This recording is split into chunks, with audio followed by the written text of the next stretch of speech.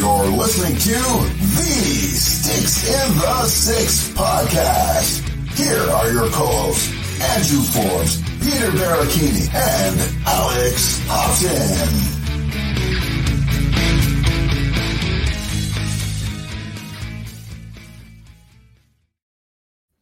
Well, good evening, everyone. Another midweek episode of Sticks in the Six, episode 149. We're slowly approaching that 150 mark. Of course, boys, brought to you by the fine folks at the Indie Ale House, the Hockey Podcast Network, and DraftKings. We've got a great guest coming up tonight, Mike Augello, coming on to talk some Leafs, some Morgan Rielly, and a lot of fun stuff for the week ahead with what looks like a 5-game suspension, but we'll get into that shortly. Before we bring him on, Alex, how you doing this week, buddy? Doing good, man. First and foremost, do you guys ever just get the urge to just sit back and listen to the entire intro music play out before we start talking? Because that's a damn good song. Oh, yeah. Always. Like, always. Every time the music fades out, I'm like, man, I really wish that we could just let this play for like 3 more minutes, because I always get into the zone and then it's like, oh, yeah, I guess I'm here to talk hockey. So, it's an absolute track that gets you hyped up every single time. It is. Otherwise, things have been good, man. It's been a busy couple of days, obviously. Every time the Leafs play, I feel like you wake up the following morning feeling a different emotion. So just a lot of, from a hockey fan perspective, there's been a lot of that. And obviously, just life in general has been super busy, but I'm taking off for a week in BC on Friday, which I'm looking forward to. So, things are shaping up pretty nicely over at Hobson HQ. Nice. I have to ask you about the canned chicken that you had that you posted to Twitter. Never try vending machine chicken, man. Honestly, brutal. That was I'm not even exaggerating. It was one of those things where you start eating it and it tastes fine, and then you swallow it and you're like, I shouldn't have put that in my body. One of those regrettable things that you shouldn't have done. The things you do for that radio station, I tell you. Hey, man, I'm a young buck in the industry. I got to get my feet wet wherever I can. That's right. Peter, how you doing this week, buddy?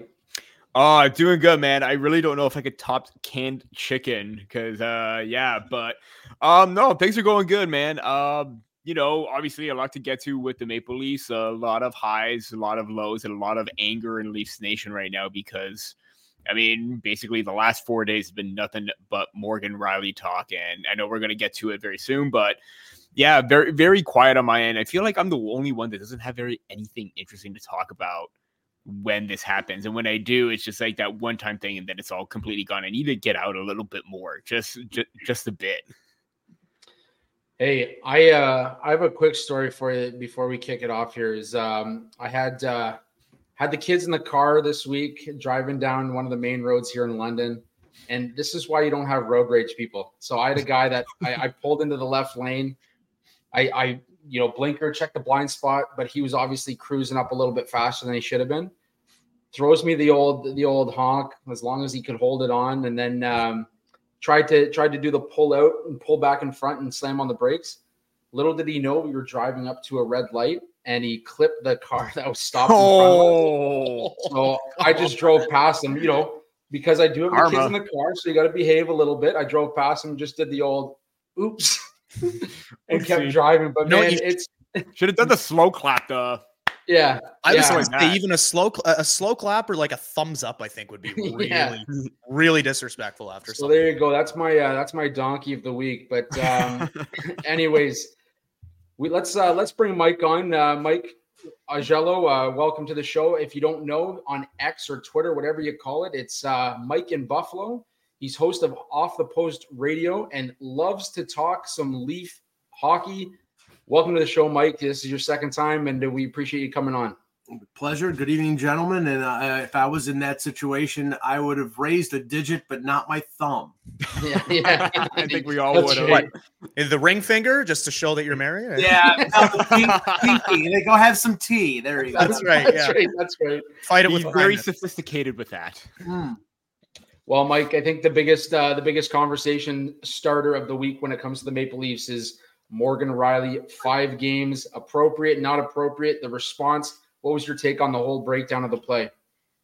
Well, I mean, obviously, when the in-person hearing was announced on Sunday, my first reaction was patently absurd because, and I detailed this in my blog on Hockey Buzz on Monday using a number of different video clips. If you use the comparable, and I was at the game, the Heritage Classic in Hamilton, when Austin Matthews cross-checked Rasmus Dahlin, it was a more forceful and more dangerous in a way cross-check because he cross-checked Dahlin on the neck. And he got 2 games. To my mind, the whole reason for the length of the suspension was it was on Hockey Night in Canada. It was in retribution for a Bush League act by an idiot in Rielly Grigg. And Rielly hit him on the shoulder and it rode up to hit him in the jaw.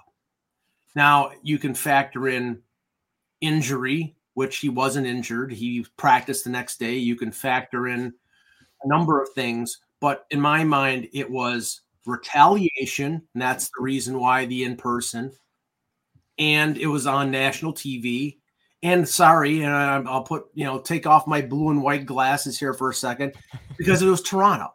And the league likes the virtue signal.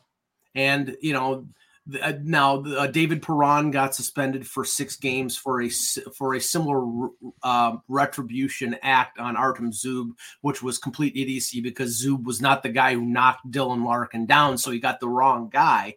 But then in this instance, Rielly got the right guy, and he got a guy who did something that even a veteran player like Claude Giroux on his own team couldn't defend. Mm-hmm. So the act was not, Greg was fine, and Rielly, it was a penalty, 5-minute major, game misconduct, fine. There was only 5 seconds left in the game. So, if you wanted to suspend him for a game or 2, I get it. But 5 was over officious. And the most dastardly thing of this whole thing was 5 games, not 6, because God forbid Gary Bettman would be undercut by an independent arbitrator who would say this is bullcrap. They went 5, so he's the final ruling on this. And of course, he won't undercut George Peros, who must be still having Colton Orr flashbacks. It was Michael Bunting with a 3-game suspension, which I thought was ridiculous. 1 or 2 with 3. So okay. I realize that they're everybody from the Overdrive guys to Kipper and Bourne and anybody who's on the radio right now, Jeff Merrick, who are talking about this. Most of them think that 5 was ridiculous, but there's nothing to be done. It's not going to be reduced. Sorry, Alex. I'm going to jump in just real quick here. I'm sure we've all seen it on Twitter. Jeff Vayette's breakdown of the suspensions since George Peros has taken over. That graphic. Leafs, in terms of instances, they're number 1. In terms of games, I believe they're number 2 to Boston. I could be wrong there. No, but right. I just put those blue and white glasses back on. And we got to look at it from, forget the homerism standpoint, but the fact that there's no consistency within the league. I think this is something, and Alex wrote about this on Leafs Nation, that this is something that's been a constant issue with the league since Peros has taken over. Well, that's the big thing, I think. And you know what? Fans of other teams and media markets will always point to that take as being homerism and being biased, and no one, everyone thinks that their league's against them, et cetera, but I don't see anybody I don't know. I'd say the amount of people I saying it's a Leafs thing and the amount of people saying it's a consistency thing and we just want to all follow the same rule book, I think that there's a lot more people on that side. And then you factor in that Morgan Rielly is apparently the second worst infraction to have, apparently Morgan Rielly's probably committed the second worst infraction of the year, apparently, if you go by how long they've got that they've been dishing out these suspensions for. And I think there's just certain elements, like Sheldon Keefe said, you have extra eyes on it, like you said, Mike, because of Hockey Night in Canada and because, Toronto is the hockey mecca of Canada and of North America, you could even say. So obviously there's going to be some more eyes on it. But I think just the process and the amount of speculation that there was leading up to the fine being announced made it sound it sounded fishy, because you've got Elliot Friedman, who's one of the highest status insiders in the NHL, tagging player safety minutes after it happens, which I know that a tag on Twitter is not going to do all that much, but still, you've never seen him do that for any other suspensions. And then, Darren Dreger leaks on Insider Trading the other day that apparently it was announced before Morgan Rielly even knew how long he was going to be suspended for. It just feels like the entire, it feels like a really, really weird situation. And it felt like it was more for Parros' personal gain than it was for the greater good of the league. And I think that's the part that everyone's got troubles with, because, I saw a great thread on Twitter today. Someone threw together a whole thread of not every, but long list of cross checks to the face that have happened over the past couple of years. Mm-hmm. And none of them were over one game, and some of them were only a fine. Mm-hmm. And, it's one of those things where you look back, how many cross checks to the face have commanded a suspension of 5 games or more? Rielly and Perron, sure. And, but what I don't understand is what really separates those ones from all of the other ones that have happened. You see the one of Joel Edmondson getting Wayne Simmons in the side of the face. Yeah. There was the one of Jimmy VC on Alex Chason on Jimmy VC. Yep. That one was ridiculous. But this is the thing that really irks me. And by the way, Kevin Weeks from ESPN broke it. Yeah. He was the first one. And apparently he broke it before the Leafs found out, before the PA found out, and before Rielly found out. So, I don't know what the whole purpose of that was, but that's a bit absurd. But the Rielly high stick or cross check, wasn't even the worst offense of the day. Nikita Zadorov, who, a lot of people would like to see him on the Leafs next year for just the whole reason, because he's a physical guy and strikes fear in the hearts of the opposition.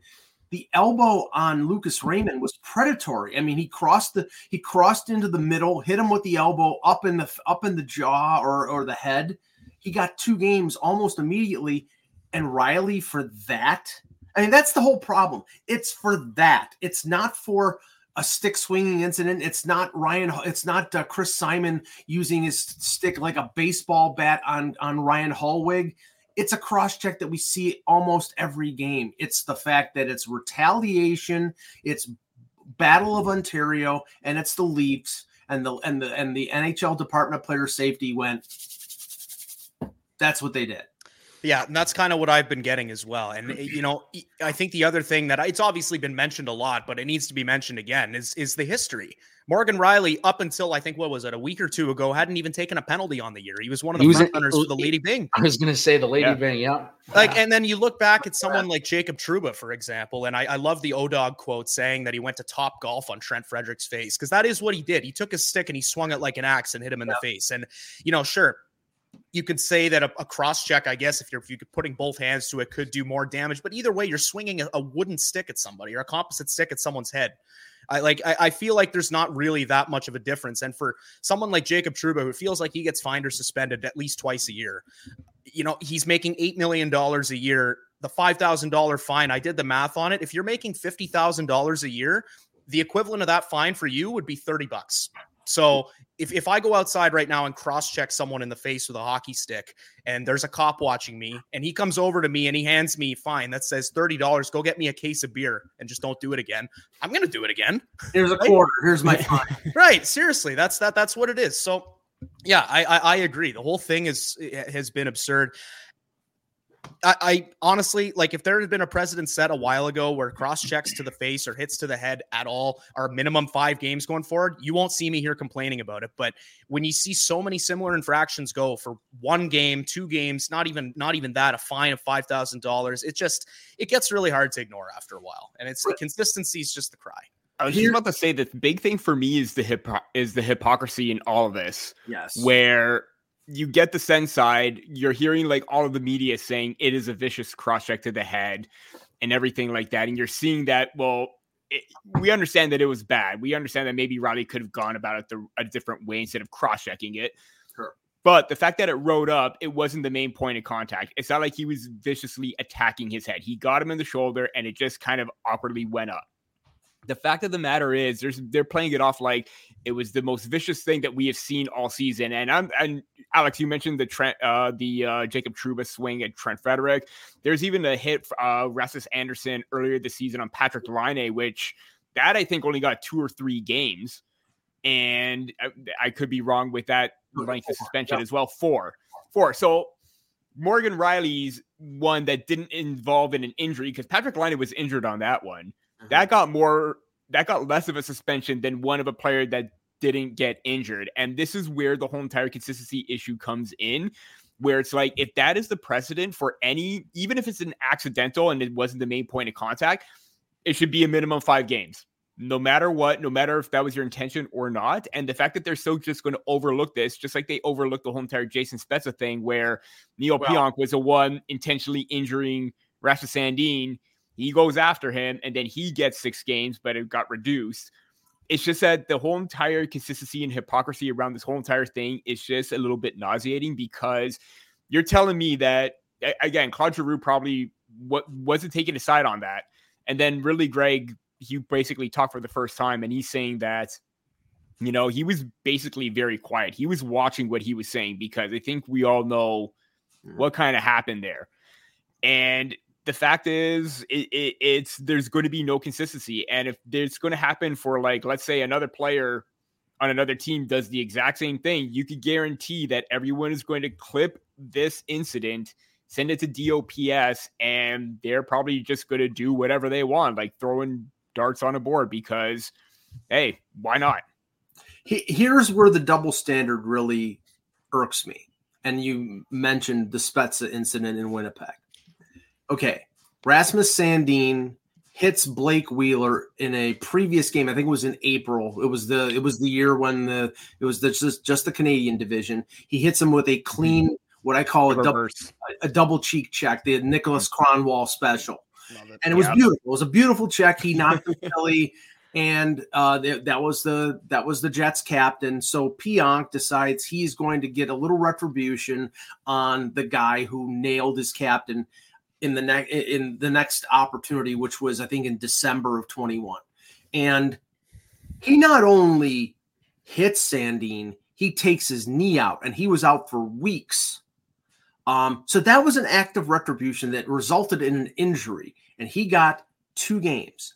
Spezza goes back at him, and as Pionk is falling, the knee hits Pionk in the head, and he gets 6. And then it's reduced to 4. And that don't think that the 6 reduced to 4, because everybody was saying, well, Spezza's never been suspended, just like Rielly has never been suspended. And you know that people were going to start saying, well, Rielly is a clean player. He's never, he's virtuous. He's so virtuous, he's marrying somebody who's named Virtue.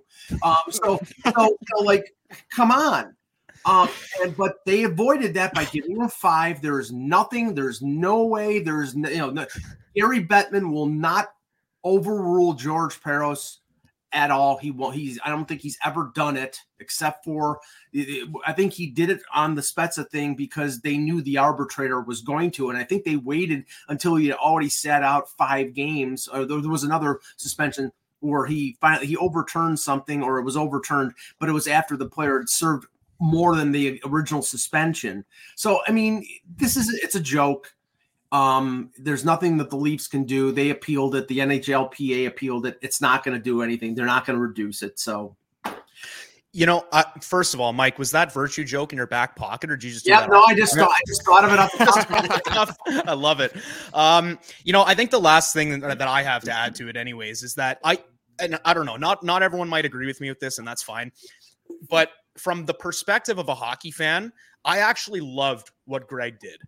I still, don't get me wrong, still disrespectful, still an idiot. And that's the Leaf fan of me speaking. Mm-hmm. But, 15 years from now, if this sparks the rivalry and kind of spawns, because they don't play again until next year.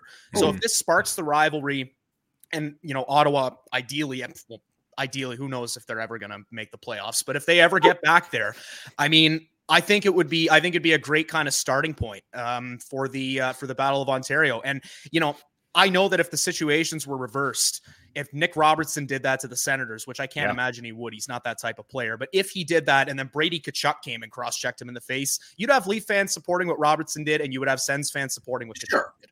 And so that's why I really want to hammer home the point that it's the consistency issue that really pisses me off more than anything else. Because, Greg, I saw that happen on TV. I was like, what a clown. But I'll tell you right now, if Rielly didn't do that, and if they just kind of like sulked their heads and skated off the ice, I would have been more pissed at the Leafs than I was at Greg. Please, there are people who are pissed off that Matthews, Marner, Tavares, and Nylander didn't do anything. They didn't jump in because, the entitled core four. I mean, and I agree with your point. If the one thing that comes from this is a sparking of the Battle of Ontario, as an observer of this team over recent years, and it's not just like the Shanahan, Dubas, Keefe era. It's going back years to when this team is in the habit of losing to the Atlanta Thrashers or the Arizona Coyotes. How many, they would have finished probably close to where Boston did last year had they not lost to Arizona, to Buffalo, to Ottawa, to Chicago, to that road trip where they lost to San Jose and Anaheim. This team plays up to the level of the best in this league and then loses to the dregs of this league. And the only thing I can say is that they take it for granted and they think that they can walk over these teams, that maybe it's a sense of psychological entitlement. All I know is that it's irksome to the fan base that this team loses to crap teams that are at the bottom of the NHL standings. They lost to Chicago, a team that is trying to finish last. They want to finish at the top of the Macklin Celebrini sweepstakes, and they lost to them twice. So what is it about what is the disconnect with this team that they keep losing to these bad teams? And maybe if this sparks the Battle of Ontario, if it gets back to the Daniel Alfredsson, Darcy Tucker days, I still remember when Mark Bell knocked Daniel Alfredsson out like a light. And that was like a highlight because everybody hated Daniel Alfredsson. Well, if it gets back to those days, then okay, this is the price that we pay. Mike, you just exactly mentioned where I stand. Sorry, Peter. Go ahead. Oh, no. I was just about to mention that you mentioned the spark of, reigniting, or even Alex mentioned that too, reigniting the rivalry of the Battle of Ontario. But as we saw in the St. Louis Blues game, that was like a completely different shift of the mentality that we saw previously. And that was probably one of their best games from beginning to the very end in terms of, being smarter with the puck and their management, defensive zone play. I just want to get your take. I mean, I even wrote about this earlier this morning where this hits or incident / suspension could be a wake-up call for this team. Do you feel like, and I know we've probably said this many times before, where they need that wake-up call. They need that moment to say, hey, you know what? This kind of play is not acceptable. We got to turn it around. Is it going to take that Rielly suspension or even being out, Tavares and Marner, so you're out 3 of your key guys to do that, to try and turn the tide down the stretch?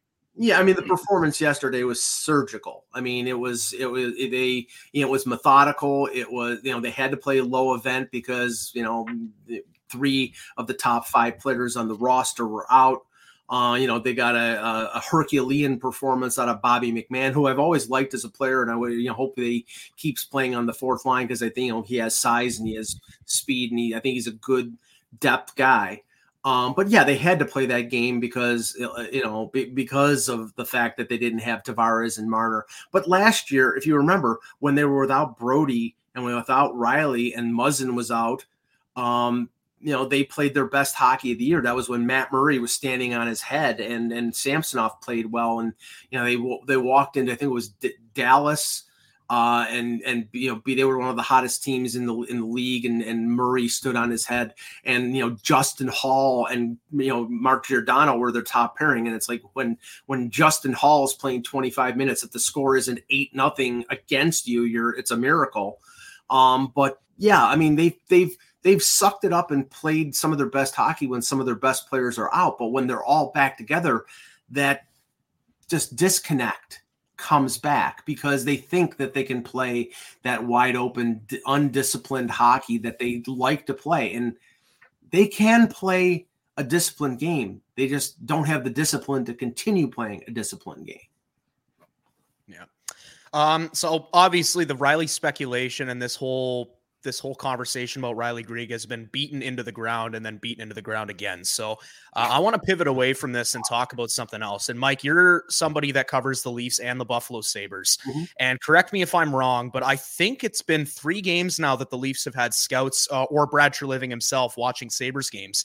And I don't really recall the Leafs being huge trade partners with Buffalo. I'm actually kind of struggling to remember the last time they swung a deal with the Sabres for an impactful.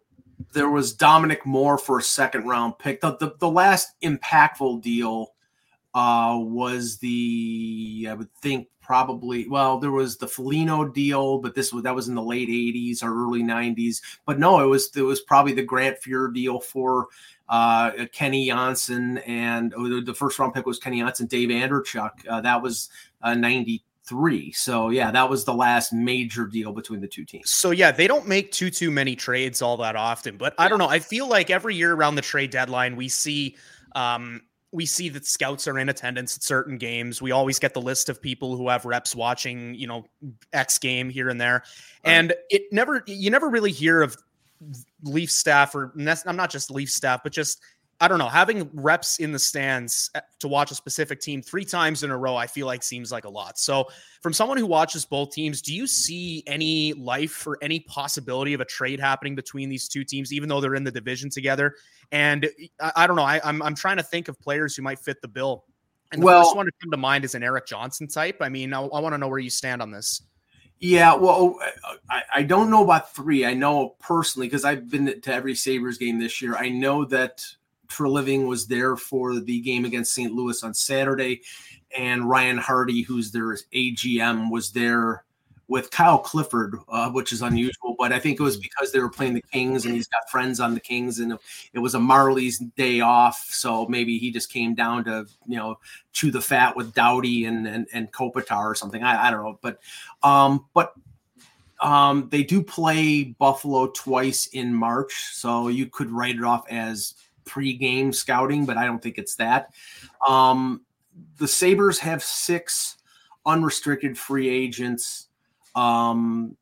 Most of them, I would say, are depth forward types, except for, say, Victor Olofsson, but he's, making close to $5 million and he's not having a particularly good year. The guy I looked at as a possibility for the Leafs would be Eric Robinson. And the reason I did consider him is because with Jarno Krok out and then with David Kampf out, you had Marner, Nylander, and Matthews killing penalties. That's nuts. You don't want those guys in, no matter how good they might be at it, at that, you don't want them blocking shots. Tage Thompson was out for 7 weeks blocking a shot, broke his hand in a game against Boston. You don't want, if they lose one of those key guys, that could cost them a playoff spot. So I thought, like a minor deal, like an Eric Robinson, who's a 4th liner with size and speed, a good penalty killer, that would make sense. Erik Johnson, I'm sure the Sabres are looking to move him because they're not making the playoffs, and I'm sure the Leafs might be interested in him as a right shot and a veteran guy.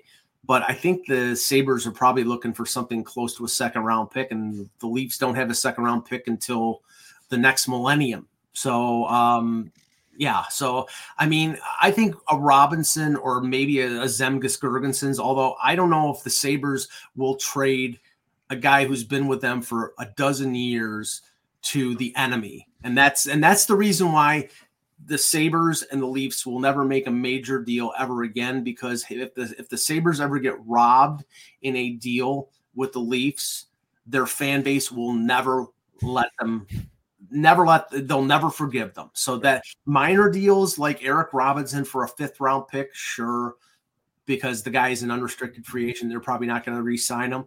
But something bigger than that, I don't think it's going to happen. Yeah, I didn't think that there was really any options for big trades with the Sabres. I mean, you don't really see big divisional trades all that often to begin with, but on top of that, Buffalo doesn't really have the pieces I think the Leafs would need. I just found it interesting because I've been seeing the Sabres pop up a whole bunch. And, when I sat back and thought about it, I was like, damn, this team really there's been no trade activity between them. And I also just set in again that Zemgus Jurgensen is still playing for the Sabres. He's been there since what, 2013 now? Yes. Yeah, that's in 2011. So yeah, that's pretty impressive.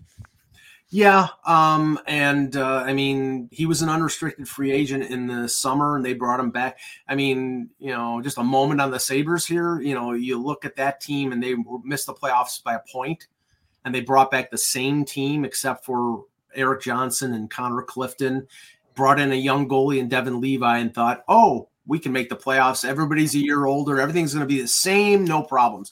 Yeah. The problem is that they wanted to play better defensively. And they were an offensive team that nearly scored 300 goals and gave up 300. And they wanted to get better defensively.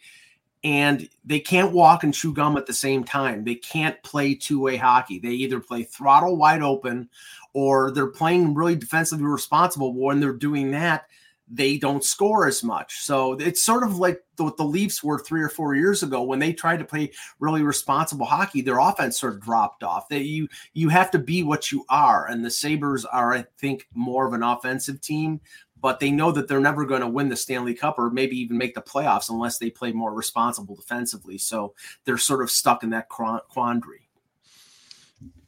Last year, sorry, go ahead. Go Andrew. No, you first. I was just going to say last year at the deadline, we saw Dubas go out and get guys like Ryan O'Reilly and Nola Chari, and obviously had to give up the first round pick to make that deal. But there's been a lot of conversation this year about the depth on defense and the depth in goaltending and whether goaltending was going to be the issue for the Leafs this year. But it seems that having the offseason and acquisitions not really pan out the way they had hoped, that maybe depth scoring is one of their biggest issues. I mean, obviously we saw McMahon put up a hat trick last against St. Louis, but with the main four in the lineup, that hasn't been the case so far this season. Could depth scoring be a focus for them at the deadline? I mean, bottom six forwards, if they can get something cheap. I mean, the problem is that they're right up against the cap, and that's the main issue. If you're going to sort of allocate what little cap space you have, you would think that the list would be defense first, and then depth forward second. Goaltending, you've got 3 goalies. To my mind, once Joseph Woll comes back, no matter how impressed you are with Samsonov sort of reclaiming himself after having a brain cramp for most of the first half of the season. In my mind, Joseph Woll, if he's healthy, should be the goalie in game 1 of the playoffs and should be the playoff goaltender. He's the best of the 3. You have to find out whether he can be the number 1 going forward. But my personal belief with this team is they're not winning the Stanley Cup. So don't trade your 2024 first round pick unless you're getting a defenseman back with term that you can hold on to for multiple years. I don't think they're 1 defenseman away. I think they're 2 defensemen away. And I mean, that's, going into the summer, if you can re-sign Brody at less than $5 million, which I think, is possible because he's 33 going on 34, and maybe he wants to stay in Toronto for the remainder of his career. You need to go out and get yourself, Chris Tanev and maybe 1 other defenseman. And then if you have McCabe and, Liljegren or Simone Benoit as your bottom pairing, then you're talking about a defense that can actually make a difference. But to waste assets to go out and get hole pluggers, rentals at the deadline when if you finish in 3rd place in the division, you're playing Florida. Who's favored in that one? The Panthers. If you finish in the first wild card, you're playing probably the New York Rangers. Who's favored in that one? The Rangers. If you finish in the second wild card, who are you playing? the Boston Bruins. Who's favored there? Good luck, folks. I don't think there's a scenario where the Leafs get out of the first round this year. I hate to tell everybody, everybody wants to plan the parade route on Yonge Street. I'm sorry, it's not going to happen this year. So, I think they keep their powder dry. They, if anything, like if you could trade Tyler Bertuzzi, I know he's got a no move clause, but if you could trade him and get some draft capital back, I would do it. The guy hasn't scored in 18 games, but he might be able to do something someplace else. I think the agenda for this team this year is to find out what they have in-house. Find out what Matthew Nyes is, what Nick Robertson is, what your young defensemen are, and what Joseph Wall is. And if they succeed, that's great. And if they don't, then you have some more work to do. Yeah, I think one goal for Bertuzzi dating back to November 24th. So that's 31 games, I believe.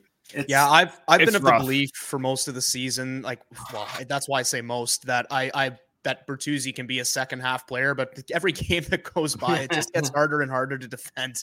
And it's like we're going from second half player to, okay, is he a fourth quarter player? Yeah. Is he a playoffs game 7 kind of guy or what? Because he had 4 glorious chances in that game against the Blues, and it was just, you got to feel bad for the guy at this point. Like he looked like Mikheyev. He looked like Mikheyev on that breakaway. He's trying everything. He's trying everything, even cutting his hair. I know he gave it away to a cancer clinic, and that's great. That's great. But I think he also did it because I got to change up my luck here somewhere, and nothing is working right now. It's going to be an interesting trade deadline, if nothing else, because in terms of how we can compare it to previous years, it feels a lot like the 2019-20 deadline right before the COVID shutdown happened, because I remember having the same conversation with people at the time. It was right after, I think the trade deadline was the Monday after that game against the Hurricanes where they lost to David Ayres. Oh, yes. And I remember talking to people and saying, this team has not shown that they're worth massive upgrades. I think it's just kind of on them to figure it out. But the difference in previous years is that we had Kyle Dubas as the GM. And when Dubas is the GM, you kind of pick up on the patterns of the type of players he likes to acquire and, how he spends his assets and stuff. Brad Treliving deadline has not happened in Toronto yet. So I am interested to see how that all plays out. And who knows, maybe this is wishful thinking, but maybe this is a Panthers situation from last year where, I remember Sam Reinhart saying we've been playing playoff hockey since like mid-March. Maybe this is something the Leafs need. They've been kind of handed a regular or a playoff berth, top 3 seed for the past couple of years, and it hasn't really amounted to much besides that one series win. So we'll have to see. Anything is possible. if they're playing meaningful games and not just playing out the string in late March and early April, maybe the Panther effect will help, but I don't know. I think that right now, things on defense are sort of a hodgepodge. Even before the Rielly suspension, you've got that number 1 pairing of Rielly and Brody, and on a better defensive core. TJ Brody is a second pairing defenseman, but he's forced to play with Rielly, and they're a good pairing, but I think they're overworked. And then who in their mind had Simone Benoit playing on the second pairing? I give the guy a lot of credit. He's played well above my expectations. I thought he was going to be a Marley for the most of the year, and he has played better than I thought he could ever play. Do I think he's a top 4 defenseman? No way. He would be a great 5 or 6. And if he's a 5 or 6, if they re-sign him, which I think they will, if he's a bottom pairing guy next year, that's fine. He provides some size. He sticks up for his teammates. He does a lot of things that I think a lot of Leaf fans like. But what they need 2 top 4 defensemen, and they're not going to get that before March the 8th. So, if they can find a bargain out there, we know what Brad Treliving likes. He likes big, tough defensemen. That's why, there's a good chance that they sign Zadorov in the summer. There's a good chance they bring in Tanev. They were supposedly in on Matt Dumba before they signed John Klingberg, who was not a big, tough defenseman, but they wanted to lower the ice time of Morgan Rielly and take some of the defensive response or the power play responsibilities away from him. And then that was a disaster because of the injury. But, we know where they need to improve. But the big question in the summer is, how are they going to allocate their funds, and what are they going to do about the situation that, all of a sudden you're going to have William Nylander making $11.5 million and Austin Matthews making $13.25 million, and another year still of Marner and Tavares. And how are you going to fit the improvements of that team with less than 40 or around $40 million? It's going to be really tough. Mike, so the direction that the Maple Leafs are going is probably going to be a little bit cheaper in filling out the depth. But if there is that one big move that they can't say no to, then there is reason to believe that they could move there first. But it seems like it's going to be the former rather than the latter, because it's going to take a lot to do that. Some names that have been going out there or been thrown out there are, Alexei Toropchenko, Matt Roy. I know Andrew Forbes wrote about him, and obviously Michael Mazzei has been on the Toropchenko train all season, and even Colton Parayko as a possibility as a top 4 defenseman to bring in. Obviously, 3 different scenarios, 3 different players. Who is one name that you would like them to see, whether it be big or small? Well, okay, just clicking off those, Parayko would have to be a summer move, because I don't know how the hell, Brandon Pridham, would have to, have his magic wand, because, they have no cap space, money in, money out. I mean, a Bertuzzi would have to be part of it because he's making $5.5 million, but he's got a no move clause and he probably won't waive it. So, and obviously the Nylander situation is over with, because once he signed the extension, the no move clause kicked in, so you couldn't trade him. That's the old Mike Richards, Jeff Carter rule from the Philadelphia and James Van Riemsdyk rule from the Flyers days. So now Parayko is the wrong type of big defenseman. He's a big defenseman who's a skilled defenseman. He is not overly tough and physical. He did play that way in 2019 when they won the Stanley Cup. But what the Leafs are looking for is Alex Pietrangelo and not Colton Parayko in terms of the type of defenseman that they need. But that guy is not available. Toropchenko, I mean, I love his size and he's got some ability and he's being utilized mostly as a 4th liner there. I mean, there's value there. I mean, you could fit him in because I believe he's making less than $1 million. I mean, I don't think St. Louis is going to give him away because I think they see some ability there. Matt Roy is, I believe he's a UFA at the end of the year, but he's making around $3 million. So again, it's money in, money out. How are you going to fit it? I mean, I connect the Leafs with Dumba because they were interested in Dumba during the summer, and he's on a 1-year deal. Arizona is still, I guess, in the mix. I don't think they're really in the mix, but they think they're in the mix. And while they still think they're in the mix, they'll keep them. But as you get closer to March the 8th, they'll probably want to sell him off, and he's making less than $4 million. So again, Brandon Pridham has to work his magic there, but it's possible.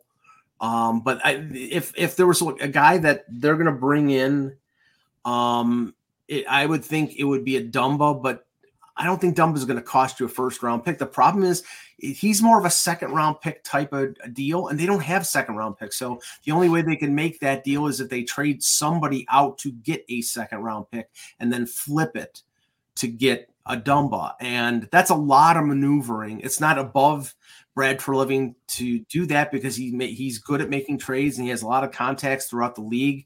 I just think it's a lot of maneuvering for a team that just isn't one player away. And that's why, I mean, if you're going to keep that 2024 1st-round pick to make a deal, maybe you do that at the draft. And you get somebody when you have capped flexibility, and you get somebody who's got some term left. And then maybe then that's the time they trade for a Parayko or some defenseman like that. But I just don't see the big move coming before the deadline. We talked about it last week, and when the Leafs traded Rasmus Sandin, they kind of made the call that they're going to stick with Timothy Liljegren, and Alex and myself, and I think Peter was on the same boat as us. We weren't ready to jump off the Liljegren hill yet. Mm-hmm. Obviously the Leafs have given up on players far too early a number of times in the past.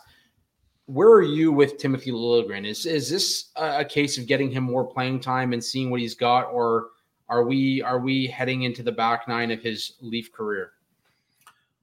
We could be, because if it was Kyle Dubas, I think there would still be the patience there, because he's a right shot defenseman, and you've got 2 years of control still left before he's an unrestricted free agent. Remember, he was coming off his ELC and he signed the 2-year deal at 1.4 million.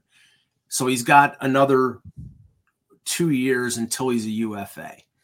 Now, right-hand defensemen are tough to find in this league. So that's why I would give him a little more time than the normal player. The thing with him is that high ankle sprain that occurred early in the year with Marchand, which, oh, by the way, he didn't get suspended for.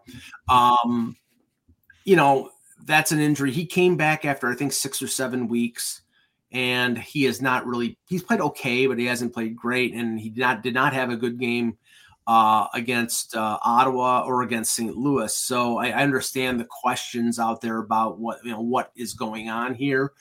They're going to have to make a decision, because I believe he's an RFA after this season, and they're going to have to pay him more, but he hasn't had the type of season where he's going to earn a ton of money. So it's just a question of whether Brad Treliving likes what he sees and whether Sheldon Keefe is the coach.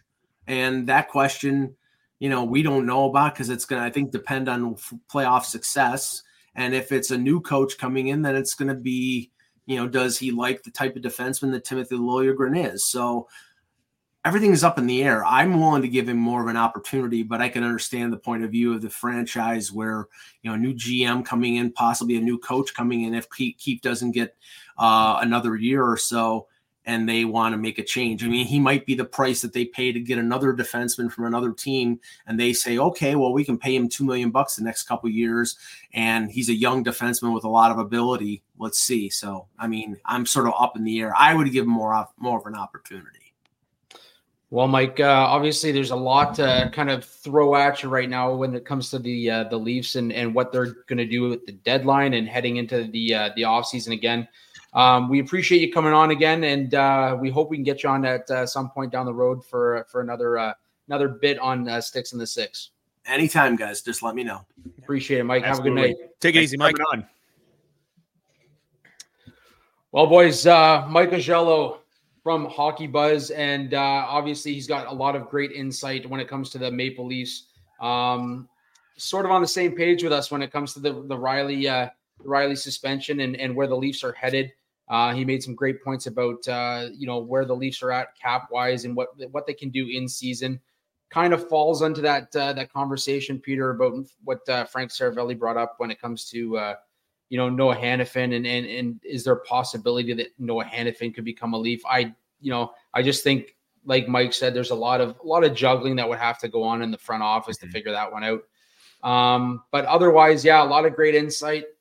Maple Leafs have a lot of work to do as they come into that March 8th deadline, and it's going to be interesting. But never bet against the Leafs, because you'll never know what they could do. And as you said, Alex, we don't know exactly what Brad Treliving is going to bring when it comes to the deadline.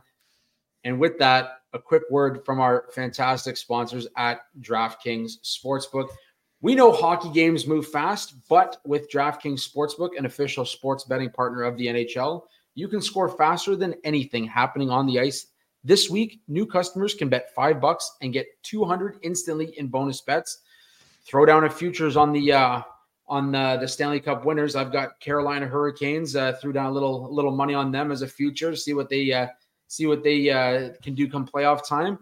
Download the DraftKings Sportsbook app with code THPN. New customers bet just $5 on NHL and get $200 instantly in bonus bets.